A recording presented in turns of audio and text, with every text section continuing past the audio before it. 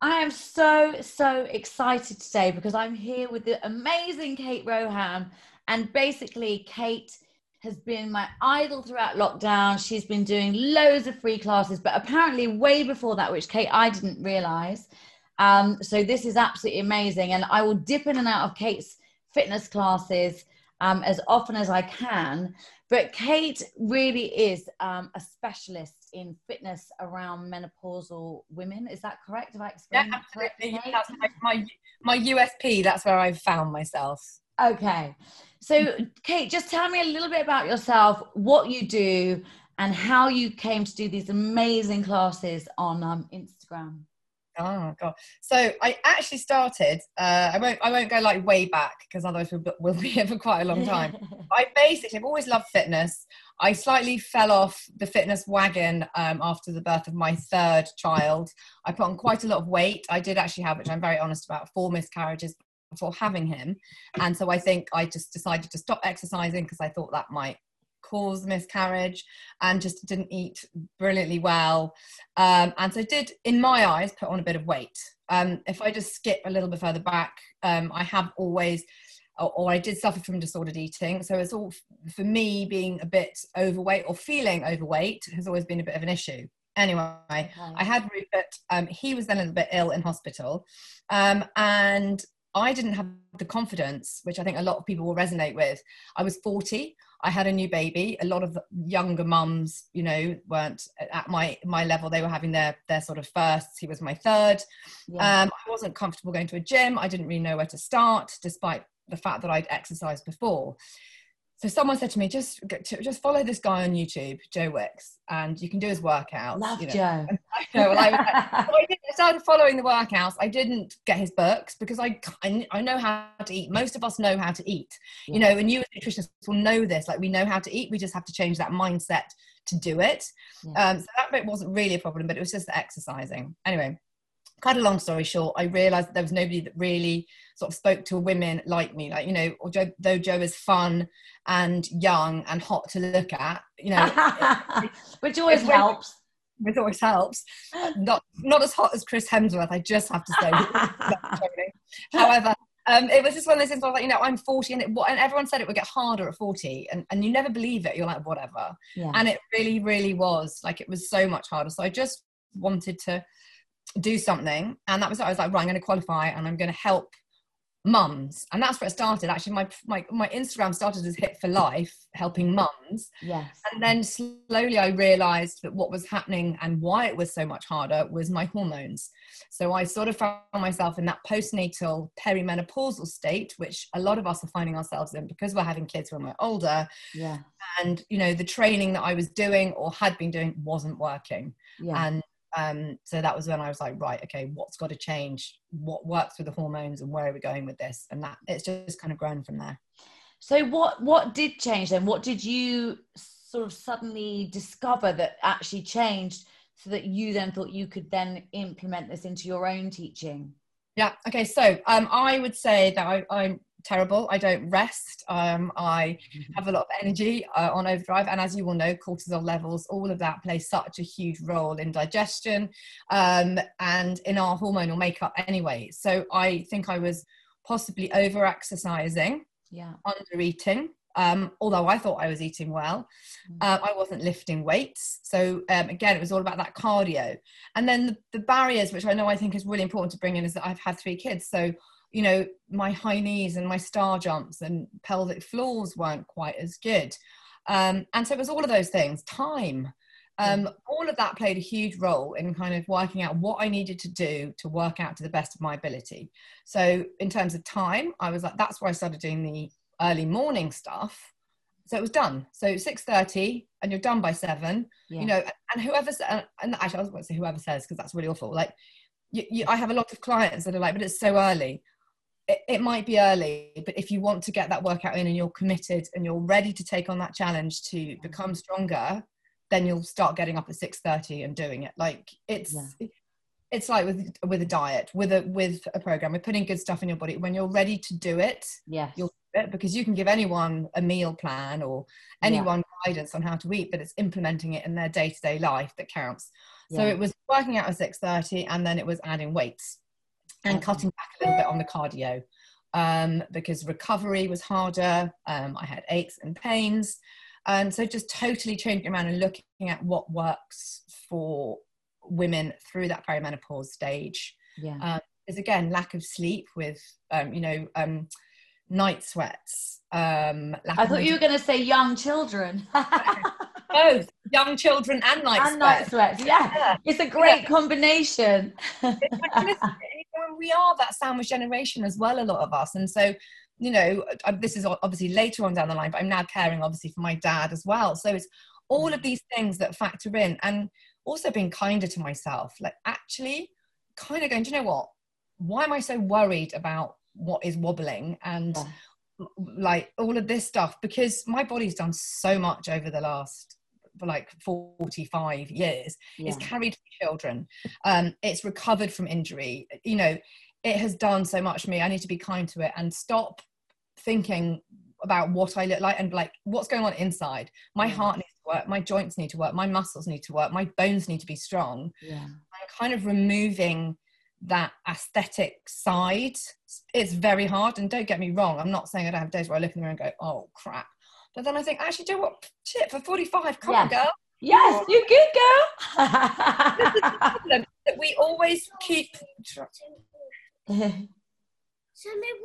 okay, that's fine, off you go, sorry. No, do you know what, that is actually so brilliant, because that is completely that's so normal, and I love the fact that that's just happened, because this is what we all spend our lives doing. We spend our lives as mums, as wives, as whatever, trying to make everything work. But I spoke in my other podcast a few weeks ago when I was talking to Melinda about all the herbs and stuff to I'm just shutting the door. That's all right. So when I spoke to Melinda about all the herbs and stuff that we need to bring in, she was talking really about, we've got to put ourselves first, because if we, as in you and I and other mothers and other, people out there, or women who are, whatever age you are starting to put yourself first, everything else will fall into line and everything else will be better. Whereas, that old sort of, view of everybody else comes first and we've got a family and, and so we must look after everyone first. That sort of whole misconception needs to go. Does need to change, but I mean, how hard is that? And like I always say that, and I think it's a really good thing to try and implement, but actually, if we strip it totally back, if I disappeared tomorrow, let's just like smoke, because I hate thinking of bad things, nobody would have a sodding clue about anything. Who had A to B, what went where. So although we do need to put ourselves as, we are the glue of kind of everything we hold. And even with older kids, you've got, they still rely on you so much. And so, yes, I think we do need to put ourselves first. Sometimes that comes in different ways. And that is why I like to say to people, do that exercise first thing in the morning. And actually this morning was a brilliant example. Rupert was there, the whole time with me. Question, get on with it, just do it and keep doing it and keep doing it, and then your kids get used to it, and then everyone gets used to it. Because it is hard, and realistically the only time we're ever going to get for ourselves is when nobody is there. And that's quite a rare thing to happen.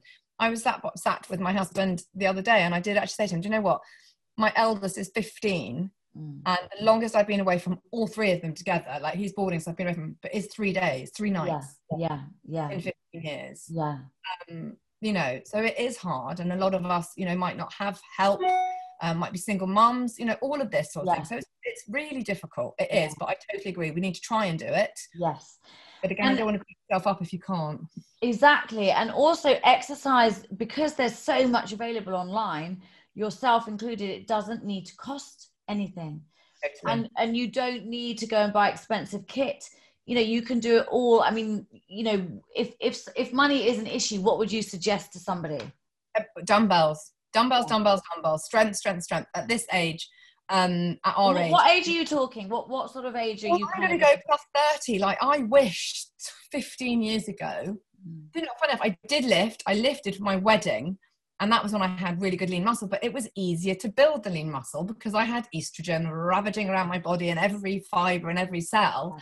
Yeah. So that was fine, you know, pick up a weight and it works. But that, as you get older, you have to work harder to maintain that lean muscle. But if you start earlier, yes, the benefits will so show at 45, and it will continue to be easier, because I've seen so many women that come to me at around about the age of 49. As I said at the beginning, I haven't changed anything, but my middle is beginning to just, you know, but your digestive system slows down, you know, everything just changes a little bit. So actually the key is early, you know, it's early intervention. Again, it's very difficult. A lot of people might not want to take HRT. They might not be able to take HRT. So with good diet, and good exercise, and overall well-being, actually, you can do a really good job at not necessarily having to take HRT. You know, I was at a place where I'd done all of that, and I still was suffering horrifically. So what were you suffering from? What was your symptoms? So I had terrible breathlessness. I had terrible heart palpitations. I actually wouldn't have been able to have a conversation like this because I would have to keep stopping and breathing. And my kids noticed it. Everyone noticed it. I was the rage. The rage was so bad. Like my kids were like scared of me. Night sweats and terrible joint pain, which isn't great when you're working out. But, you know, the doctor said it was depression.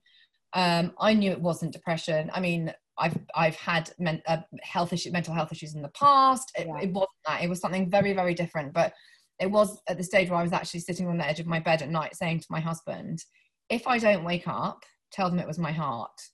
Because I just thought I wasn't going to wake up. And every morning I was so grateful when Rupert would run in and wake me up because I would be awake. I was sent for chest x-rays, you know, this, that, and everything came back clear. And then I started, funny enough, having these conversations on Instagram about menopause. And I was like, okay, I think that's me. Yes. I was scared. I was scared. You know, if my mum ever listens to this, she'll be like, what? You were 15. But you know what? Actually, let's go with 16 because that's the legal age limit. But, you know, at 16, we're very happy to take the pill, aren't we? You know, and we think of it. God, I don't want to get pregnant. I'll take that. And it's the same thing. So like, or if you've got a headache, you will take a paracetamol. So I don't know why I was so scared. I think maybe it's that thought that there's that fear, that sort of stigma, that taboo surrounding menopause. It's not overly glamorous, is it? You know, actually someone did a great thing today, you know, sort of 40 and 20, whatever, 14 in 1945 compared to 40 now. You know, we're so much more vibrant now. Yes. And I think that is also the key to possibly thinking about taking HRT, and it was for me, was that we're living longer. And when you start menopause and when you have your menopause, which is obviously, you know, a year after you've had your last period, and you've got another 30 years potentially like that. So actually, if you were suffering badly, like why not? But it took me, I mean, I got the prescription in, I think, August, and I didn't take it, and it's just sat looking at it until thinking, shall I, shan't I? So I mean, this is going way off the path, but what do you use, like a gel, or what, you know, what do you personally use? I'll show you because you're there, but I've got my patches. Oh, there you go, look, I've got two little patches, and then I take progesterone on day 15 for 12 days, and then I have testosterone. So sometimes actually I am honest, my thigh, I do swap thighs. Small, you know, I don't know, you don't know of her. I feel so much better. I did also, which I think is really important, and again it does tie into exercise and energy and sleep, and you'll agree as a nutritionist, a dietitian, I gave up alcohol. So I've not had a drink this year, and that has been an absolute game changer for me. I've heard loads of other women say this, and I know that alcohol does something to really interfere when you're going through these menopausal symptoms, and it just makes everything feel 10 times worse. But, you know, going back to the exercise thing, I think that it's so important. You know, I have a lot of clients who are sort of coming to me because they're really exhausted. So for them, the thought of doing exercise, and maybe they've done exercise their whole lives, or maybe they've never done it, but I try and install in everyone, you know, that you've got to kind of start somewhere. It's like the chicken and the egg, isn't it? You've got to start somewhere, because the more you do, the more you want to do. So if somebody is talking to you and they are experiencing menopausal symptoms and they've got no energy to exercise, obviously, you know, we would be looking at their diet together, some herbs, but then what? So, you know, what are the barriers to people starting to exercise to keep themselves well through menopause? And I would say kind of day one or one day, like think about how you're feeling and how you want to feel. Okay, so you want to make improvements. Nobody wants to feel terrible. But in terms of the barriers of lack of motivation, walking, just walk. Okay, Yeah. so do those 10,000 steps a day. Yeah. You know, government guidelines are 150 minutes of exercise, 75 minutes, you know, more vigorously than the rest. Yeah. But if you divide that up, you know, I'm not going to do the maths now, I should know, it's 30 minutes a day. Yeah. You know, that is achievable. Like, it is achievable. And also, we all set like really bizarre goals sometimes. So, you know, go, right, I'm going to exercise. So I'm going to do a diet. I'm going to go on a diet. Yeah. And I'm going to do this. And you do so well, you know, for that time. But then it's not sustainable. So you've got to make it sustainable. So let's say you're going to walk for 5 minutes a day for 1 week. You're then going to walk 10 minutes a day for the next week. And that will slowly increase your energy levels because you'll slowly begin to feel it working. Yeah. And then you can start to build on that. And then you can start to do weights. And then you can start to build other things in. It's also really important to remember that you might do that for a month and something might just slightly set you back. Yeah. And that's okay. That's okay. Park it, rest, get back, and start again. Yeah. But you can start over as many times as you want. Yeah. If that is where you're at. But I think once you start, you can't stop. And it's been, what has been incredible is seeing the journey of so many women via Instagram who have never lifted, who are now emailing me saying, right, I need to get my 10 kgs. You know, it can happen. But I do appreciate that, you know, life gets in the way. But I think, and it's really hard, I think if you really want to do it, you can't take a horse to make it drink. It's like anything in life, isn't it? If you, whatever you love to do, people will always make time for something that they love to do. But totally. What is the thing then about lifting weights that's so important in the kind of menopause phase? Well, our bones, osteoporosis, obviously that decline in estrogen leaves us really susceptible. Yeah. That lean muscle, which obviously actually in turn, the leaner you are does help burn those calories. But, you know, joint movement, and think about that, moving, lifting, you know, I want to be able to run around after my grandchildren, great grandchildren, dare I say it, if they have kids early, and always just be the one on the move. And so lift for longevity, mobility and strength. Like I would say aesthetics, because obviously everyone likes toned arms and, you know, we'll talk about muffin tops and all of that sort of stuff. Whatever drives someone to lift weights, do it, because it's going to work. And I think the myth, obviously, again, the two things that stop people, or the excuses, is people think they're going to bulk up, or forgotten about, or that if you're lifting weights, it's not cardio enough, you're not working your heart. Now, just drawing on that, if you lift weights, you will burn fat for longer afterwards because of the muscle repair. So it's a better workout, really. You know, than running, which can be high impact. And again, running with pelvic floors, you know, all of these things, and that stops people. You know, I have mentioned in posts leaking, urges. I'm just looking on my prolapse, low energy, lack of concentration, fatigue. All of those things are barriers and excuses, but all of them can be addressed. I think that's the thing to remember. Like, we can all sit here and I get that if you're tired, you don't want to work out, but go for a walk in the sunshine, because something is better than nothing. So that's the point then. So, and how will that impact, you know, so you're saying about the bone health and just the sort of strength. So this is really to keep yourself well for the future. And this is, you know, everything you put in now. Your body, like, I mean, you know, we're going to spend, like I said, 30 years in that menopausal state. We're living for longer. So let's live well. We have a choice. You know, you can either be one of those people that is going to run around or just sit back. But, you know, again, thinking with menopause, it's something I have mentioned, you know, type 2 diabetes, heart health. And actually, I think heart health, from what I know, having read my last stats, I'm always trying to read, is that actually, you know, women dying more of heart disease than men now, because in that post-menopausal state, where that tends to, not state, postmenopausal phase, that's where we tend to become a little bit more sedentary as well. So we just need to start, we just need to keep going. I just want people to be strong. And do you know what, there's nothing more powerful than lifting as well, because I find, again, if you're going on a run, I do get lots of good thoughts on runs, you know, because my mind goes brrr. When you're lifting, you get your mind and your body to connect. You can't think about anything else. All you can think about is, okay, I'm going to lift this, I'm going to get there. And for going back to what we were saying about having time and putting yourself first, actually, for 5 minutes or 10 minutes when you're lifting and you're feeling strong, you're putting yourself first, because you can't think of anything else other than how amazing your body is at lifting, and you're going to lift it and you're using your breath to power that up.